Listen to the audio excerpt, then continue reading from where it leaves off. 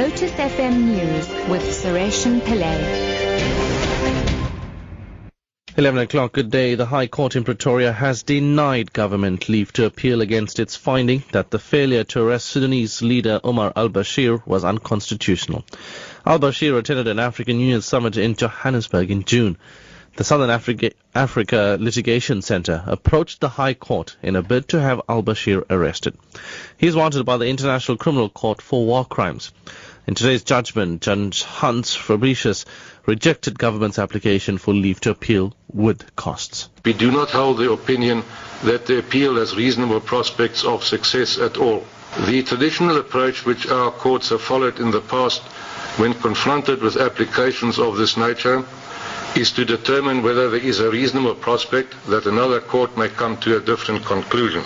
We are not of that opinion, and for the reasons stated in our judgment, President Bashir enjoyed no immunity from arrest or from prosecution under customary international law as a serving head of state. 5 people have been killed at the notorious KwaMashu hostel north of Durban. Police spokesperson Jay Naika says armed men opened fire in a house occupied by a group of men, killing 4 of them, and a 5th one was killed outside the house. The hostel has seen a number of political killings in the recent past.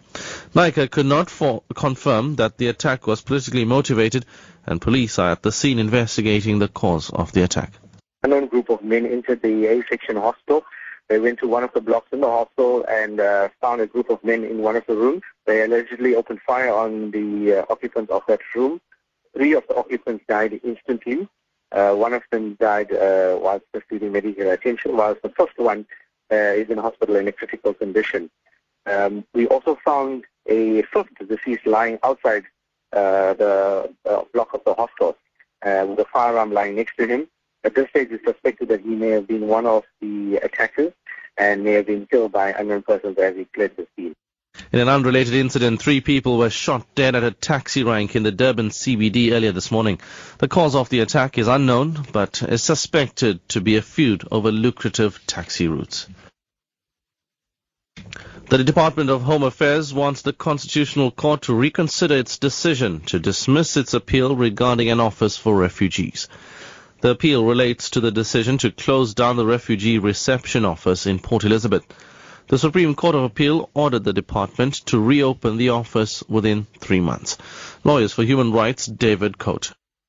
We have written to them to say that the Supreme Court of Appeal judgment must stand, but the department has now brought an application for reconsideration of the Constitutional Court's decision to dismiss the appeal. The Supreme Court of Appeal required that the department send our clients progress reports of the steps that have been taken in order to reopen the office. But the department has written back to us saying that until this application for reconsideration has been decided by the court, then they won't be issuing any progress reports or reopening the office. The National Consumer Commission says it's determined to root out pyramid schemes in a bid to protect unsuspecting consumers. The Commission is currently investigating several investment opportunities, including a popular travel club that has been on an aggressive marketing drive in South Africa. Commission spokesperson Trevor Hatting says anyone found to be in contravention of the Consumer Protection Act will face criminal proceedings. What has happened over the past 3 months is that the Consumer Commission has received several complaints from both the Reserve Bank as well as the Financial Services Board about suspected pyramid schemes. And the Consumer Commission then considered all the complaints, and then we decided that we are going to do a preliminary investigation into the schemes that were implicated through the complaints. And finally, researchers have found that male and female mice sing to each other as part of their courtship ritual.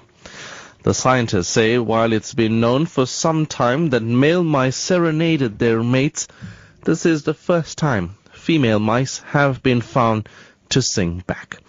It's thought that the females reply with their own song in order to signal their interest in the male.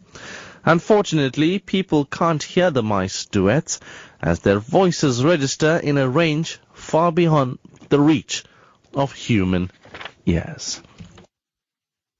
Your top story at 11 o'clock. The High Court in Pretoria has denied government leave to appeal against its finding that the failure to arrest Sudanese leader Omar al-Bashir was unconstitutional.